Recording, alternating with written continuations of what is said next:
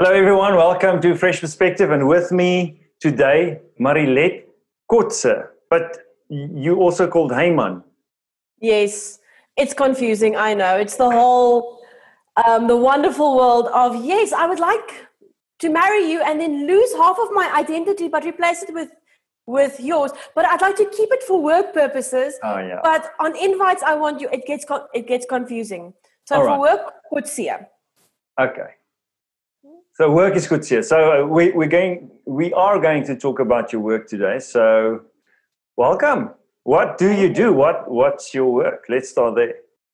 Oh, you had to ask. I always warn people when you're like at a braai and they say, "So what do you do?" I'm like, "Are you sure you want to go there?" And they go, and then they get all intrigued, like, "Yes, what?" So here, hi, I'm a sex therapist, and a imago counselor or imago therapist. So I'm both, Okay. and it's the best job in the world. So do you get people at parties asking you, I'm just asking for a friend when they ask you about sexual things? Yes, often, all the time. It became such a problem at one stage. My long-suffering husband said, "Can we please not give therapy at braais?" And I'm like, "I don't give therapy. I give advice for their friends." And he's like, "Yeah, we both know that's not true." Like, yeah, so house rule. Yeah. Don't give therapy at braais. But what does a sex therapist do? How does it work? It is the marriage counseling that most marriage counselors are too scared to do. It is literally you speak about your sexual matters, but in a very, very, very clear, very explicit way. So I have many couples that show up, and your most common things are like, okay, mismatched sex drives. That is the most common thing. I get at least one per week. It always happens. And then I go and I say, okay, fine, let's talk on why this might be. Is this because of your health? Is this because of medication? Is this because you simply haven't been educated in the lists of love? Why is this? And we go into a lot of depth on things that nobody is actually comfortable speaking of, but I am. Uh-huh. Well, the list of love, what's that? Oh, it is technique. It's your practicality. Now, in Imago, as you know, we will focus a lot on the dialogue. Okay, so yada yada blah blah. I hear you say yada yada blah blah. Am I with you? Yes, please tell me me more. But what we don't do a lot is your psycho-ed. Is to literally either go, this is the stuff that you need to know, and nobody will really teach you. And so I do both. I make sure that we get that real dialogue, that in depth, this is what I need. These are my wants. These are my wounds. And then I say, okay, fine. The clitoris is over here. And I draw a picture. And this is how foreplay works. And I draw them a little diagram. And do we need to talk about boundaries and not waking somebody up for sex? Because then we talk about that. So all the really practical stuff, all the nitty-gritty about making love that no one has ever taught us. Who's going to teach us? Yeah, that's so true. We get taught about, well, one of my common frustrations when doing therapy, and also personally, when I started my own journey, understanding what, being in a marriage and in a relationship really means, is we get taught that sex is this very bad, evil thing, especially if you grew up Christian and Afrikaans Christian, even worse. It's a very bad, evil thing, the biggest sin that you can... Try growing up Sotho. Oh, is it even worse? France has nothing on growing up Sotho. Oh, I didn't. Well, I want to know about that. But that's the thing for me. Then you get married, and then it's supposed to be the biggest gift God gave us. Just enjoy and go forth. and be merry. And what I find is couples that grew up that way struggle more sexually than couples that actually, experimented more even in high school and had different sexual partners. Do you find the same thing? Absolutely. My theory is that, Imago says the same thing. We adapt. We get certain messages, and we get them from people who matter. We get them from mom. We get them from dad. We get them from society. We get them from Oma. And then we sort of integrate them into our worldview. And so we live our formative years, which are actually our great sexual years. We live with this belief, this absolute trust that sex is a bad thing, and beware and be careful, and AIDS and STIs and pregnancy, and you're basically just going to die. Sex is the way to end the whole world. And now you fall in love. And It's true. It really is. Oh my word, you've had sex. I've had mothers phoning me saying, my 17-year-old is having sex. What do I do? I'm like, you tell them how to use a condom. Yeah. They're not breaking the law. You now sit down and you speak to them about how to do this safely, and then you knock before entering their room. And that has gotten me into a lot of hot water saying that, but that's fine. I like a good bath. And then eventually we fall in love, and we are given these messages like men only want sex. Oh, sister, really? Is that all that men want? Really? You don't think they want a beer too? Or, love? I don't know, because they're human. And men are taught women don't like sex. They don't enjoy it. Sorry, my cat has joined us. They don't like it. And I'm like, and you're okay with this? You were taught this, and you're okay with making love with somebody that doesn't like it? Mm-hmm. And then we get this idea in our head that it's our duty. And so intimacy crumbles and fades and gets poisoned. And we get married, and we want to be so happy.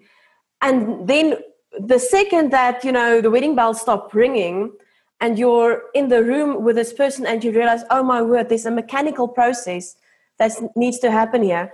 No one has spoken about how this is going to go. No one has made any plans. Experiences will vary. Histories will vary. Traumas will vary. And now you have to make this work. We have been set up for failure completely. So what are some of the education that you try and do? Mechanical stuff, I understand, drawing pictures and what goes where and what does what and what feels good and what not. But what are some of the other stuff? Or you can even go into that more if you want. It'll be interesting to hear. Yeah. Well, for me, the most important thing, and it's such a cliche, is I want to teach people to talk about sex. I want a couple to be able to say, this feels good and I want more. Mm-hmm. When you're a woman and you have been taught that you don't have a say. And I want a man to not think he has to guess, because that's what men have been taught. The girl lies there and she waits for him to rock her world. Setting up for a failure. So what I try, the most important thing for me is to get that dialogue, and the Imago dialogue is just, it's magic. It's so beautiful to talk about your sexual self. First, about where did you get these messages? Yeah. I want to interrupt you because not everyone listening to this will know what Imago is. You and I know, but can you just put into your words what Imago is? Because you're also obviously an Imago counselor as well. Oh, if they don't know, guys, go Google this, go find this. This is magic. Imago is a way of... not real magic, though, so don't look for like a magician. If you want real magic, go read Harry Potter. Okay, this is the scientific. This is scientific magic. All right. So, Harville Hendrix, I think it was the mid-'80s, he realized, but wait, why is everybody just divorcing, and why is marriage counseling not working? And he put a lot of time and thought and resources into figuring out what's going on, why our marriages are failing. And he came up with a few good answers. The number one thing was, I didn't feel understood. My husband, my wife didn't hear me, didn't see me, didn't understand me. And so he went and just tried to figure out how to get people to really understand. And he developed this dialogue. Now, this dialogue is probably the most effective form of marriage counseling I've ever seen. And I've been doing this for about almost 10 years now, so I've checked. So how this works is you have one sender and one receiver. So it's not like I say, you say, I say. It's like one person sends and one person listens. And to make sure that they are listening, they mirror. So if I tell you, I think the sky is blue, then my partner says back, I hear that you say that you believe that the sky is blue. Am I with you? And you say yes. Because normally with fights especially, but just normal or other talking, it will go like this. I believe that the sky is blue. Partner, I want to talk about a different sky, and it's not my fault that the sky is blue. I mean, sometimes the sky is pink, and you just go like, you're not hearing me. And Havel saw this, and he went, listen here, I've got your fam. And he made this beautiful dialogue of, I speak, and you are mirrored back. And he has a beautiful quote. He says that we are mirrored into oh, help me, you know this existence. Existence. See, yeah. You do know the quote. Yeah. And it's absolutely true. So now we do this with a normal marriage, but we tend to not go into those sexual parts because Havel didn't really cater for it. He acknowledges it, but he didn't really cater for it. Then came in Dr. Tammy Nielsen, and she catered for it. She gave us these dialogues, and she took that dialogue and she made it for sex, to look at your your history, to look at your thoughts, your beliefs, your feelings, and your needs. And that is beautiful. She wrote "Getting the Sex You Want," beautiful book. Go find it. Stunning book.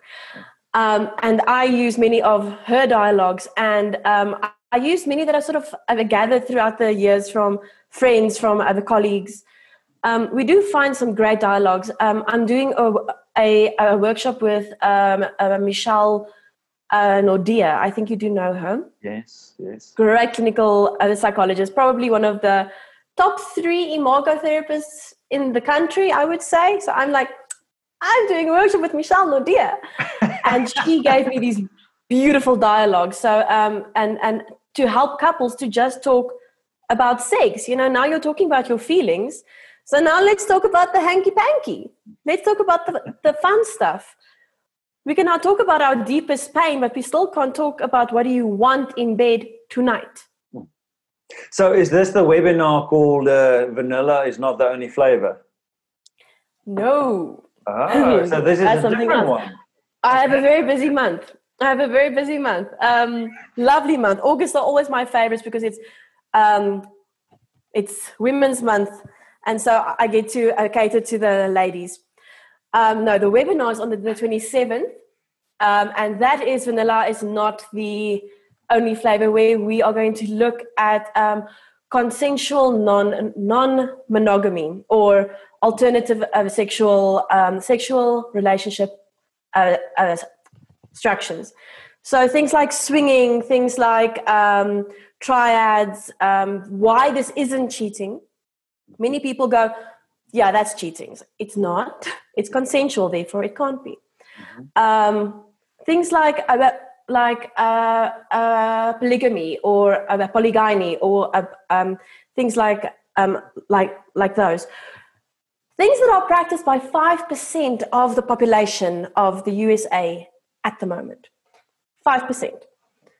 So actually very common stuff, but we don't know about it. We don't know how to handle it. And that is the topic of the webinar. Okay, so vanilla is not the only flavor. We'll look into that. And I think 5% is probably a bit modest for South Africa. Might be even more than that in South Africa. See, now here it gets interesting, because it probably is, but not for the reasons that you that you might think. Because we do have a culture of polygamy, which is, in our country, it tends to be one husband with many wives. Yeah. Which the marriage laws are busy changing, because at this stage it's acknowledged as a traditional marriage, but the legal stuff around that is very wishy-washy. So they are trying to formalize that a bit more, especially with things like inheritance.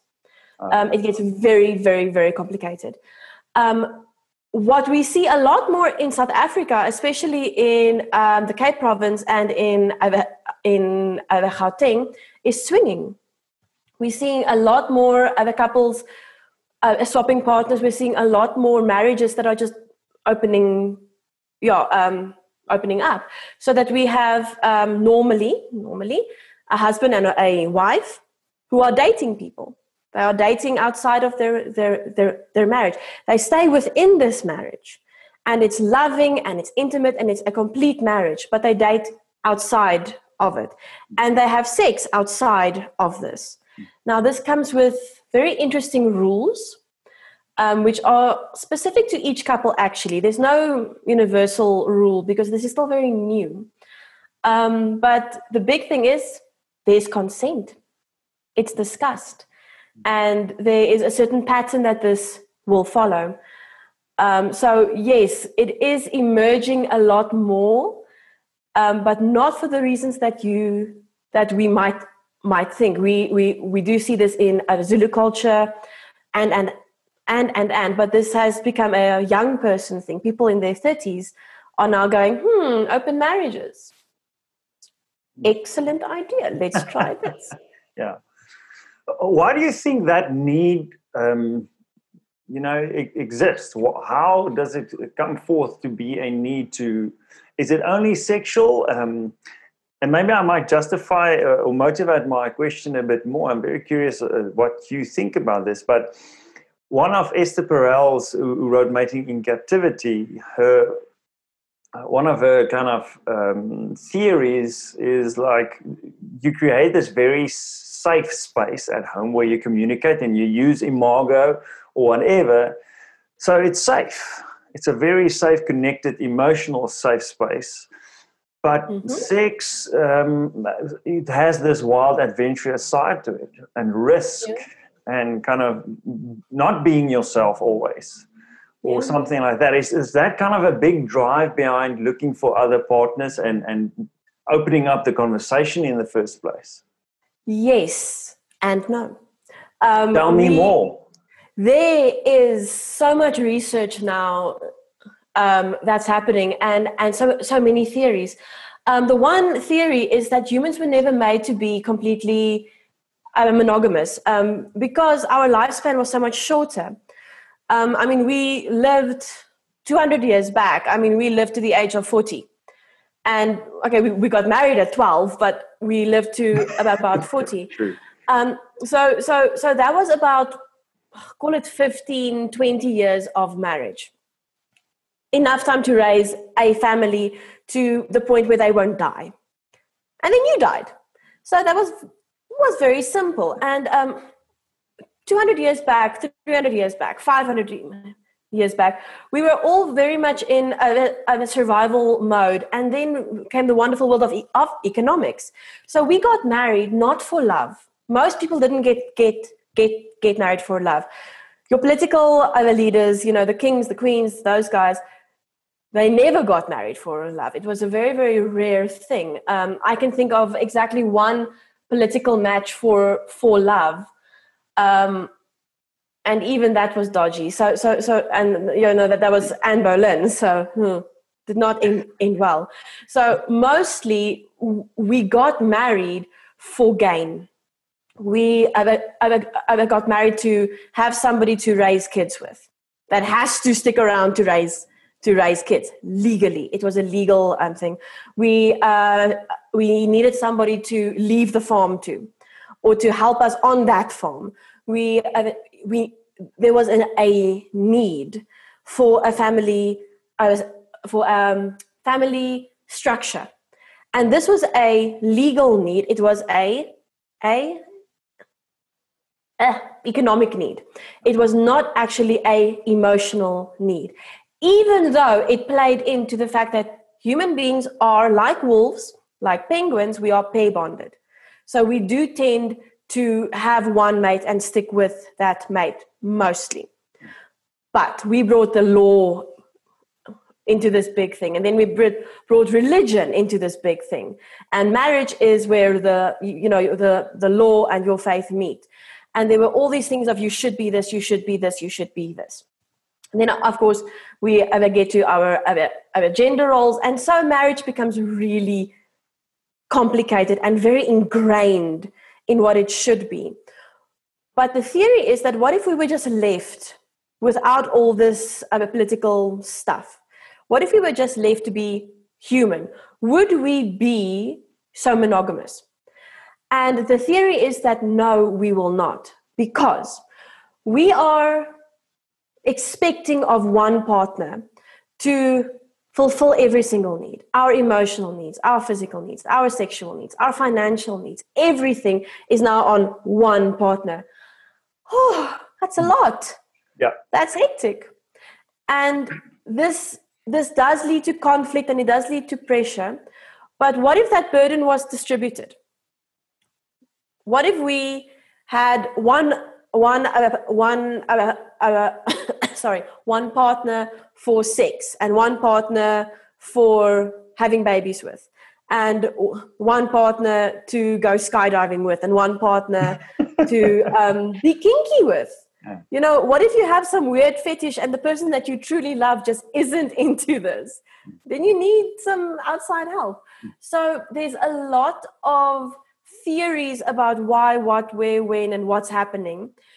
Biologically, we are pair bonded, but we are living so much longer that our needs have changed. And here we come to my friend Esther Perel, who makes an excellent and a wonderful point. I love that book because she said that it's a balance between being very close and very safe and very comfortable and very boring. Yep. And this is not where sex happens. This is not sexy.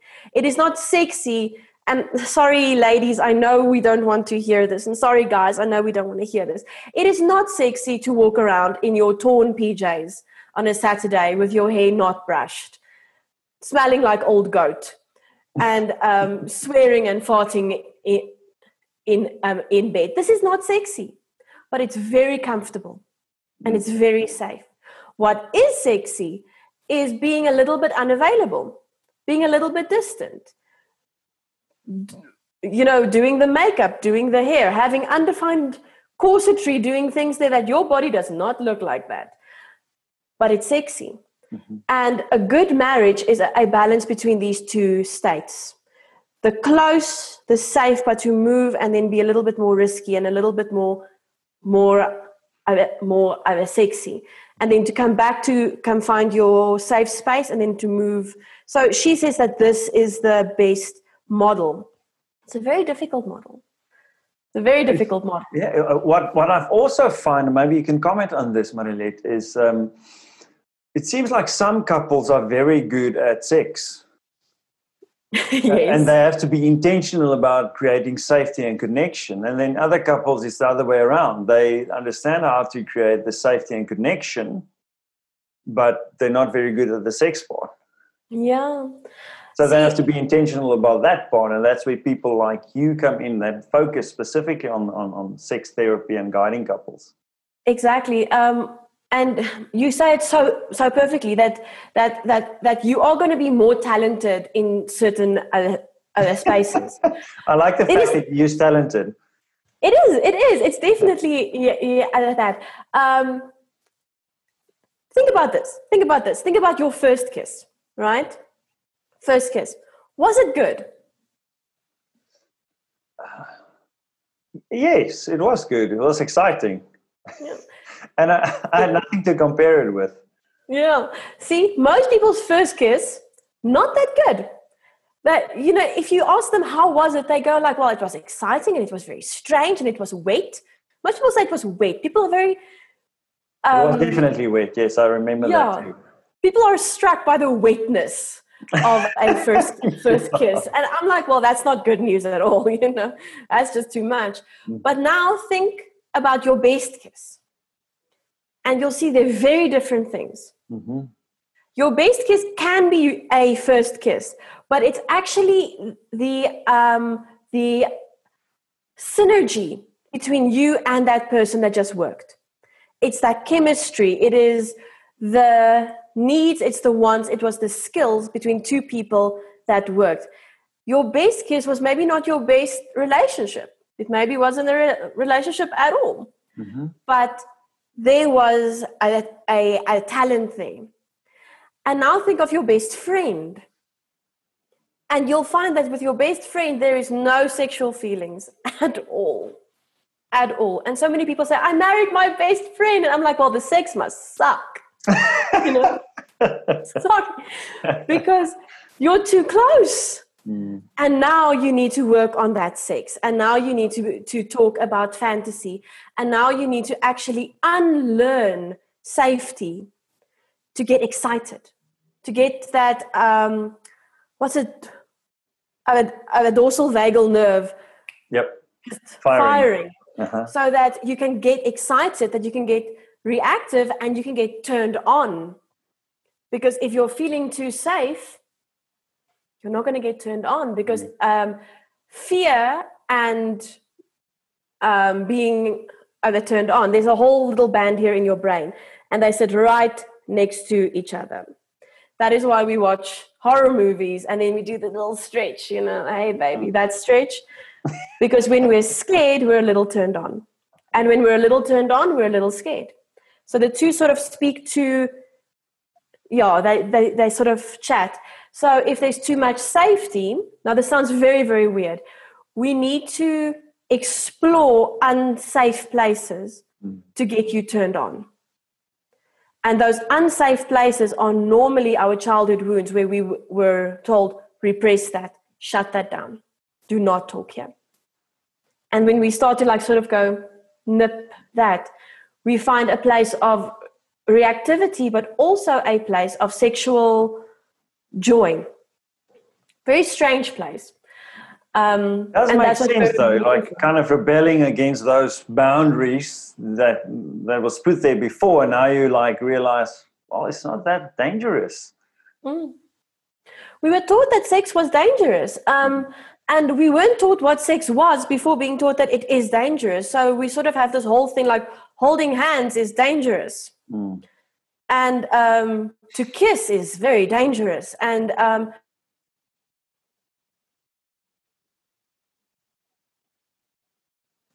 that's where the fun is. But we were taught don't do it. So the second we can tap into that, tap into the danger, with somebody that we trust, which is safe. Ironically, you need safety to get to that vulnerable place. Mm. That is where the magic happens. And do you sometimes help couples to facilitate that conversation, okay? Because what you're saying makes a lot of sense to me. Let's use the kissing metaphor that you use now. So, I've had great girlfriends in the past, great people who I really connected with, and then we kissed, and it was horrible. Maybe it was the same for them, but I was like, oh no. I'm out. I was like, no, every time there was a mood or a scenario after watching a movie or whatever where there might be some smooching, I was dreading it. And I'm thinking of one specific person, of course I won't mention who that is, but that wouldn't work, and you can get that sexually as well. And you don't know that beforehand, and now you have sex with this person and it's terrible, and now you don't know how to talk about it, and maybe you feel ashamed and you think something wrong with you, or something wrong with him or her, and there's no shame, conversation. Guilt, the shame, and also you love them. Mostly we will see this in quite young marriages of very conservative young people who then go like, it's not working and we don't know why. And it literally will take them about 3 months of struggling to eventually go, somebody needs to help us now. And when you go and look at what's happening, you find this fear of hurting their partner's feelings because they actually love them. And that's when we get into skills. I go into skills. I wanted to ask you about how much of it is skill, knowledge and skill combined. So you have you can perform better. You can be a better sexual partner. Yeah, and that is it. I have this joke that I make, and the sad thing is it's true. Where do men learn to make love? Pornography and their stupid friends. Never their smart friends, because their smart friends know to keep quiet. Okay, their smart friends don't go as saying, well, my other girlfriend told me this, because the girlfriend will kill them. So that is where most men learn how to make love. Where do most women learn to make love? They don't. Nowhere. Yeah, I wanted to say nowhere. They don't. Yeah. Nowhere. Maybe you can read 50 Shades, but that's not going to teach you anything. Sorry, that's not a very good guide. We don't have knowledge of how to make love. And pornography is literally made to look pretty. It's not actually made to work. It's not effective. If you look at porn with a very critical eye, you sort of look like, dude, you're too high. No, it's too low. That's too hard. Okay, that's just the wrong angle. And yeah, I can't watch porn at all. I'm very critical. I'm one of the few people specifically on the male's performance and the females. It's like you're faking it, and you're faking it badly. Also, you're not helping him. Okay. Because how must this poor guy know what you want as women? Must he Google you? What does Annemart van Zyl want in bed tonight? Is that ever gonna happen? No. So talk about the skill, and I wanted to ask you about pornography as well, but talk about the skill. How do you learn these skills? Where do you learn these skills, both as a man and as a woman? It's so difficult because you always end up with porn. I remember I was about 19, I think, and and I knew I wanted to be a sex therapist, and my grandmother nearly had heart failure. Sorry, Oma. And I wanted to know more. I met my husband round about at this time. I'm one of those lucky people. I married my first boyfriend. I did. Okay, worked out well. But and I started to just talk to people who knew more than me, with love, my slutty friends. And I loved them. It was so much, because it was so safe to say, okay, fine, but what actually works for you? I want to know what works for you. Not because I'm going to go I'll be playing with you later. This is you and me as a friend saying what works for you. And I spoke to a lot of my male or guys, guy friends, and just to find out little things like a hand job. Okay, have you ever had a talk with somebody about what works for you? What do you find good? What do you find bad? What are little tricks that you wish that your partner would know? Nobody has these talks because they're too embarrassed. I was not.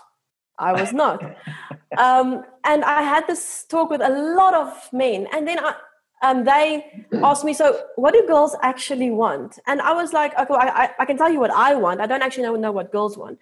And I went to go and talk to girls. Turned out they don't know what they want either. Sorry. Yeah. Because girls were taught, don't touch there. We do not touch there. That's Australia. It's down under. We don't go there. And then I started to read up a lot more. And then I was lucky. I could study. And I found all these great books, great resources. I have a lot of books. And I realized that these are not available. It's so hard to just Google, how do you do this, without ending up on porn. There's a few interesting sites that are useful. I don't know if they even still exist, but then you go and read up on these skills. And now at this stage, I was just starting to date my brand new boyfriend. We know nothing about nothing. We are very young and very stupid. So we did the smartest thing ever. And I didn't know it was very clever then, but it was. And we started to talk about everything. We started to talk about what do you think you would like? Because Afrikaans girl, Afrikaans boy, we're not going to do anything because we have strict mothers. And we just spoke about what do you think you would like and what are your thoughts about this? And I read this, what do you think? And then when we started to do these things and we saw what this works and this doesn't, it was so easy. It was so easy because the door was there to say, that's not working. That's not working. Try that thing. Oh, that's working. Keep going. Yeah. And to be able to talk in a very non-critical way. Do not ever criticize your partner for their sexual prowess. Don't do that. You will destroy their soul. Do not do that. You always tell them what's working. Never tell them, if you need to say what's not working, be very kind. Is that kind of, Marilet, why people, going back to people looking for other partners outside of their marriage, they feel they can say these things to someone else and ask for these things and actually, reveal their deepest desires or their fantasies to someone else that's not like the father or the mother of the children? I think with some people it's true, but I think it's a lot more simple. When you're in love, those first about 2 months to 2 years, when you're this in love, your body is flooded with hormones, and it's flooded with all the nice hormones, with dopamine, vasopressin, oxytocin, serotonin, dopamine, all these really, really nice hormones. So sex is really easy. It comes so naturally. And so if you go and look for somebody else to do this with, you have all those hormones, and they are linked to that person. So then it's all very, very simple. So I think it's an exit. Again, imago a term, but I do think that sometimes it's just like, let's just go back to the romantic stage. It was so easy. The romantic stage will fade again, and you'll be exactly where you are. So it's much better to work on what you've got than try and go find something new. Just trust me. Okay. So what I hear you saying is like, sure, there's couples that explore it that way, and that's a possibility, and it's consensual and so forth. But what you'd recommend, carefully, I'm hearing, you can help me with that, but is rather figure out how to create this dangerous but safe space with your partner sexually. Exactly that. Exactly that. It's always better to, how do I say this? It's always better to build what you have than to get something new that you don't know. So if I have a certain car and I know that this car runs like this and be careful, the gears stick here, then I can run that car perfectly. But if I go buy a new car, then I don't know how the clutch works, and then I'll have to relearn the whole damn car. So it is much better to build where you are. And it's easier and it's safer. And it's more fun. It is more fun because you don't really know your partner. Yes. Well, that's what my wife and I have discovered. And we're still on that journey for sure. But you're mentioning hand jobs before. For me to at one stage in our marriage be able to tell my wife, you know what? Actually, that hurts. Let me show you how to do that. So I enjoyed. And what a beautiful moment. And she was like, oh, okay, now she'll ask me, is this right? Is it like that? Or whatever we are doing, we communicate much better. Obviously, there's still room for improvement because we're still shedding some of that guilt and that shame and that it's bad and whatever. Yeah. But it makes sense to me. It makes sense to me on a personal and professional level that you rather learn to communicate with this person that you already love, that you have the safety with. And also makes sense to me what you're saying about the romantic love phase, that yes, you can find a sexual partner outside of your marriage, and it'll feel like it just works. But once that the drugs wear off, it'll be the same thing, and you'll be looking for someone else again. Yeah, and you can't keep doing that. You'll wear thin. You'll get exhausted. Just because your body was never made to have all those hormones all the time. It's just too much. So you can get sort of burnt out on dating. It's just too much. I've spoken to a few young people on dating apps and so forth that feel like that. They're tired of the one-night stand type of approach. They get worn out. That's exactly the word they use. Like, I'm tired of it. It gets old because nobody sees you, nobody knows you, nobody understands you, and you're missing out on the stuff that makes sex worthwhile. What really makes sex so beautiful is that it is something that you share that is a complete secret. It is this precious, precious, precious thing that nobody ever sees. What your face looks like in that moment of ecstasy. Mm-hmm. Nobody will ever see that except your closest partner, your husband, your wife. Nobody will see that. I mean, so many women, I love this. So only 2 people will see me naked, my husband and my doctor, but only one will see you orgasm. And that's hopefully not your doctor. Because it'll make them very uncomfortable. Okay, so I'd like you to share some of the books that you think can help people learn these skills. Whew, guys, there are so many, and some are really funny. For one, not the Kama Sutra. Not the Kama Sutra. Yeah, it's not just about positions, right? It's not. The first half is actually really good. But don't go read the Kama Sutra for positions because that's silly. The Kama Sutra was written by a guy called Vatsyayana, sometime BC. I can't remember the exact date. And it was a guide for young men to make love to their young wives and to make sure that they're, if they were in a higher caste, the wife could take a lover if the husband wasn't good. So it was sort of a guide to help men to figure out what kind of wife they have and to make her happy. And which is a very sweet way of thinking. But the guy that wrote it sort of bought into this thing of, okay, there's a big vagina and there's a little vagina. And there's a big penis and a little penis. And now we have to match these up. And modern research shows that that is a fallacy. Excuse the pun. But it's absolutely wrong. Yes, you do get larger penises and smaller penises, but in such a small degree. I mean, you're looking at in length in about a range of 1.5 to 2 centimeters max.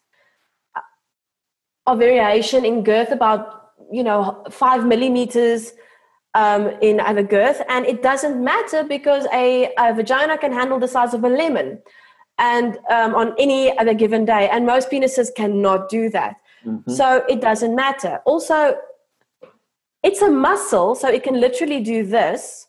Okay, so the size of your penis doesn't matter at all. Sorry, the clitoris is also on the outside, and that is the only bit that can feel. The whole the canal can not feel anything unless the clitoris has, excitement, has blood supply. Yeah. If it doesn't, then the lady just feels pressure, and then she goes like, "Oh, okay, fine, But what about boring? Is there the difference between the clitoris and the G-spot? Because Tim Ferriss specifically talks about that in one of his books. Yeah. Talk about that for a while, please. The jury is still out on that one. There is a huge fight, huge debate. The leading theory is that the G-spot is a part of the clitoris, which is accessible because of a mutation that there's a thinning of the vaginal wall. And so you can sort of get the backside of the clitoris. The clitoris is not just a little bit that you see. Okay. Most people say, oh, it's so small. It's not so small. It's 12 centimeters. It's 6 on each side and with 2 long crura. And if that's not filled with blood, the vagina doesn't feel anything. It just feels pressure. So the bit that feels good is the clitoris, full stop, and it's on the outside. The bit that you can handle is on the outside. And if you don't get it sort of woken up before you start making love, then your lady's going to be bored. She's just going to be bored. Sometimes it can be painful, but they have that checked out. Sex should never hurt, ever. It should not be painful for men or ladies. It shouldn't be. But she can be very bored. And then immediately it's like, okay, now we need to work on foreplay. So the Kama Sutra does not focus on this. They think the position matters. It absolutely does not. If you want a deeper penetration, pull your legs up. If you want a more shallow one, put one leg down. There we go. Whole Kama Sutra summed up in 2 sentences. Have fun with that. What's fun about the Kama Sutra is they do speak about biting and stroking and massaging and setting up the room. But I feel that's a conversation. That is not something you must guess at too much. Don't randomly go bite somebody. Ask them if they like biting. So the Kama Sutra is one that I'll say, read it, but don't take it too seriously. Okay. It's a very boring book. If you read the text, it's very boring. Tracy Cox has written a few fun books, and she's a sex Tracy expert. Cox, that's Tracy Cox. Or fortunate. She wrote Super Sex and Super Flirt, and it's these very pop culture books. They are very, very, very pop culture, but with really good the details in. Very well written, well researched, very practical and very funny, and a lot less clinical. If you're going to go for your clinical stuff, I read medical books. I read medical books. So I literally read books on gynecology and urology and didn't understand most of it. But always. So I do say go for the fun stuff. There is one book. Oh, what's the thing? The Art of Loving Sex. I do not know the author, but that might be it might be the single best reference book for making love that I've ever read, because it really goes through everything really beautifully. And I cannot remember the author because I am useless. I'm sorry. The Joy of Sex, which it was written in I think the 1950s or 60s, always fun, always quite accurate, but very, very, very old. But there hasn't been a need to rewrite it. Yeah. So very, very good book. Okay. The Act of Marriage. Did you read that? I have not, but I would like to. You can, but I don't think it's. I don't think it's a great book. Okay. Very based on Christian doctrine and so forth. Another book that's based on Christian doctrine in a certain sense, but not like the Act of Marriage, is Sheet Music. Oh, that sounds pretty. Sheet Beautiful Music, title. Yeah. It's a small booklet, and it's I loved reading it.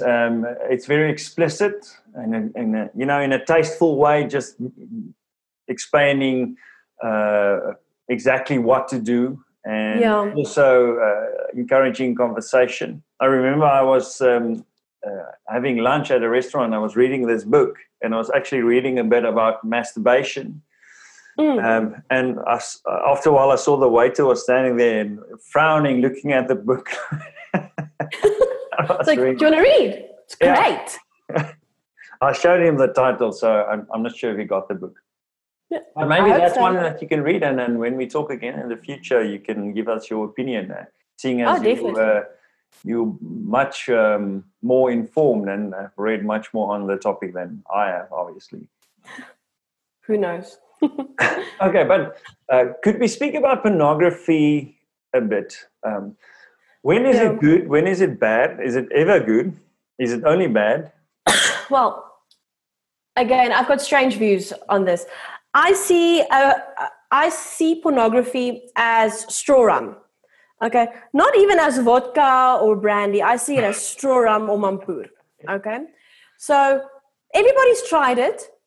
Not everybody likes it, and it should not be a habit. Nobody likes it, I think. I've met people that go, "Hey, do you want to straw rum?" It's like, no, I do not want to get drunk in 4 seconds. Thank you. Great. Pornography, clinically speaking, is very bad for you. It is actually bad for your mental health, and it's very, very, very bad for your sexual health. For an interesting reason, it robs you of the ability to fantasize.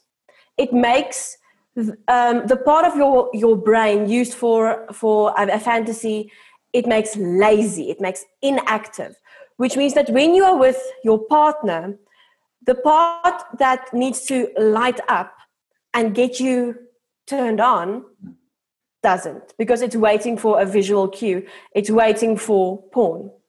And so what we see is in men what we call porn-induced dysfunction, erectile dysfunction. That we have these young men, literally men of like 25, very, very, very young, who should be sort of at the peak of their performance with ED. And they just can't perform with their partners who are, 25, 24-year-old young women, also at the peak of their beauty, of their femininity, and they can't perform because this part of your brain has been switched off. So clinically, for men, I think if you're going to use porn, anything more than once in 2 weeks is too much. Sorry, it's too much, because it will rob you of that part. Porn for couples together, many couples like this. By all means, you do you. However, do not be coerced into something that doesn't actually turn you on. Do something that you like. Don't do something that you don't like for your partner. There must be that boundary, I feel. Mm-hmm. But some people love it.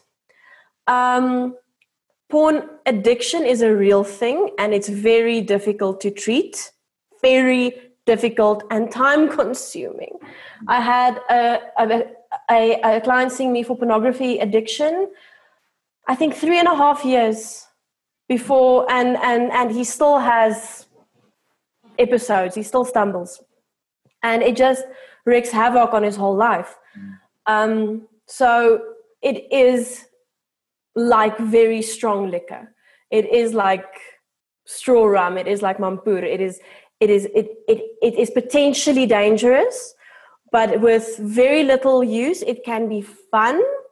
But I am not a fan of pornography. I do not recommend it ever.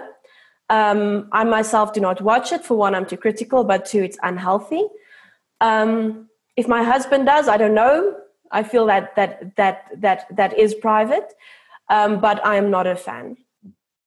So sometimes, that's the issue for a relationship. A wife might discover her husband watching porn or discover his secret file on Slash. his whatever. So how do you deal with that when one person watches porn and feels it's okay and the other person doesn't? Okay. Cliche, it's a discussion. You need to talk about those boundaries. However, here's the raw facts.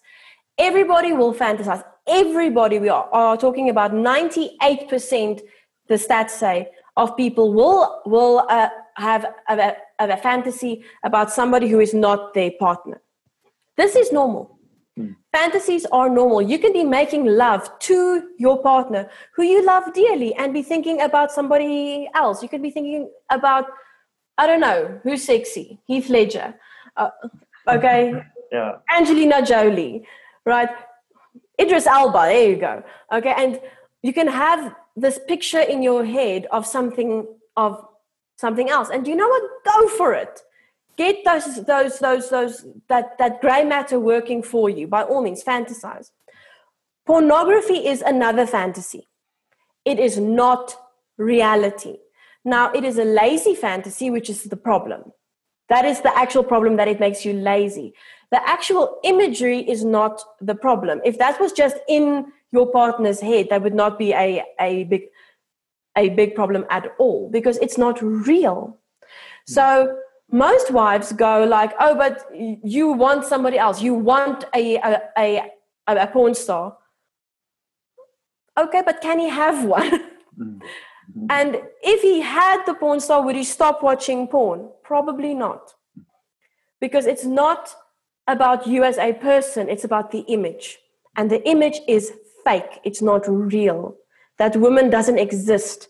Not even the girl that is playing that role. That's not who she is. That's not what she wants or what she likes. She's not his girlfriend. It's an image, that's all it is. And to accept that fact. Ladies, your husband will masturbate. Leave him. Okay, if the shower takes a little bit longer, leave him in the shower. Okay, give him that spare time. It is okay. Gentlemen, encourage your wives to masturbate. It is good for them. And it's not about you. It's about their health. Your partner chooses you every single day. They have the right to at any moment to not choose you. They have the right to at any moment to walk away. They don't do it. Why not? Because you are worth more than pornography. You are worth more than a clip on Pornhub. And that is the bit that I want the ladies to really understand about porn, and gentlemen to understand about sex toys. You cannot replace your partner with a sex toy or porn. If if you can, you should. If that is all your partner is, then you should. Then you should. I like the way you put it now, Marilet. So on the one hand, you're saying, and help me if I missed something, is on the one hand, you're saying pornography is dangerous and unhealthy, which I agree with, and can be an addictive. And some people will get addicted quite quickly and easily, and it'll ruin their sex life, their sex drive later on, as well, as you explained. But you're also saying if a wife discovers the pornography, it's not the end of the world. Have the discussion, and if the husband needs help with the addiction and that side, get that help. But that's not the end of the world. Yeah, not at all. It does not mean you are not good enough. And on the other side, you're saying sex toys women mostly use. That's not to replace the husband. So if you discover that something that you might not know about or did not know about, don't feel like you are being replaced. Have the discussion and maybe incorporate those toys during lovemaking. Yeah, the big question is, what does she get from those other toys that she's not getting from you? Probably stamina. And probably stamina, but also a lack of effort. And that's the same with pornography, right? Toys and what women actually have are two different things. Most sex toys are this size. It's that big. It is a bullet. It's the most popular of a toy, and it works entirely on the outside. It is for the clitoris only. And what that is a way for a lady to get an orgasm within about, let's say 7 minutes. Let's be fair here and say about 7 minutes. Okay? It's like this. And then to sleep. Just like lie down and sleep. It is not for intimacy. It is not for love. It is literally, I want to sleep. Where's my toy? And it's a lot faster. And you get a lot more from your partner. So stamina, yes, okay, fine, stamina. But if you struggle with stamina, then we can work on that. That's fine. But what you have is an orgasm. It is a canned orgasm. It's just physiological. It's in your body. It is a means to an end. Because women are lazy too. I mean, using your hands, it's effort, man. And where do you send clients that want to buy these things, especially the traditional, very Christian Afrikaans clients? Where do you send them to buy these things? Where do they get this? I have my favorite shop. I do Cosette's, and they have a website. It is cosettes.co.za, and it's very discreet and it's very, very, very, classy. It's very classy. That's the number one thing. It's classy. And if they're in Bloemfontein or in Cape Town, there is a shop in Durbanville in Cape Town and in Westdene in Bloemfontein. And these are beautiful shops, elegant, sophisticated. You walk in, you get champagne. It's beautiful. Well, I'll go just for that. I've been to a sex shop with my wife. More than once, but one specific one was traumatizing to me because it was very tacky. I felt like I was in a scene in like Pulp Fiction or something. I was like, I'm going to get hurt here. Yeah, I am not a fan. That's part of the problem, right? The sleazy, dark. Sleazy, dingy, blocked out windows, triple X. Yeah. That's a part of the porn culture. Yeah, and it's part of what defeats women. Sex toys are for the women. The guys have very few sex toys aimed at guys. I mean, you have the fleshlight and its friends, and probably some anal beads. I mean, that's basically it for guys. Women have like this incredible range of thousands of different toys. That all do very different things, and they're really beautiful. And women will not go into an adult world or a hustler because it's creepy and it's dirty, and you feel as if like this is the dirty side of sex, and it makes you feel guilty and gross. That is why you go to a upmarket shop. There's one in Johannesburg as well, Lola Montez. That's beautiful. And online, is there somewhere you send people online? Matilda's is very nice. Okay. And actually, Dr. Eve has an online shop. I don't know I think it's just dreve.com. But yeah. Okay. It's actually quite simple to Google. You can also just Google the make. So Lilu is one make, and Jeju is one make, and those are beautiful, beautiful toys. Really, they are upmarket. They look like they escaped from lava lamps just a little bit, but they're very beautiful. And that's the thing, that sleazy, dingy. That's not sex. That's not sexy.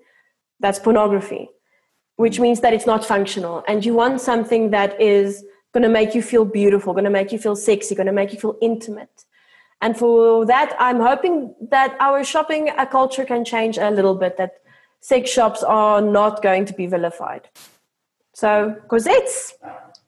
Okay, thank you. My last question, I see we're running out of time. My last question, and maybe we'll have a part two, because I have much more questions that we won't be able to get to today. But my last question is, what do you feel is your superpower? Mine? Mm-hmm. I'm not shy. You can't scare me.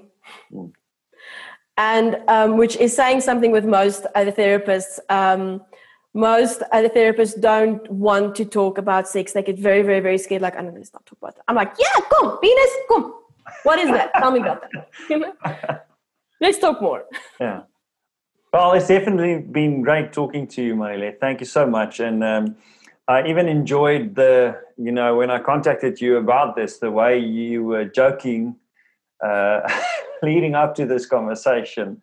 I knew we'd have a great time chatting, and you make it easy to talk about these things, and in a space like this. But I'm guessing you do the same for your clients. So I wish you all the best. Definitely. I try. I want my other clients to talk freely, because most of us haven't had the space to do that. Yeah, that's the big issue, right? And you help create that space. All right. Now, where can people reach you? And I'll put the links to your webinar in there. And where can they contact you if they need to talk to you? See, here I'm in trouble. I do not have a website. I'm so sorry. You can find me on Facebook at Marilet Kotse Therapist on Facebook. I'm quite easy to Google, but my phone number is 082-705-3022. Email is kotsemarilet@gmail.com, and just WhatsApp me and we can talk. All right. We can talk about a session. No free therapy. Only advice. Advice. So if you want free advice from Marilet, you have to be invited to a bride. Yeah, that's fine. That's the deal. Yes. And I hope to see many people at the webinar on the 27th and our couples workshop on the 12th of September. So 12th of September, it's a couples workshop with Michelle, and the 27th of August, it's vanilla is not the only flavor. All right, please send me those links, Marilet, and I'll make sure it's included here. I'll definitely do that. Thank you so much. All right, you're welcome. Thank you. Bye-bye. See you. Bye.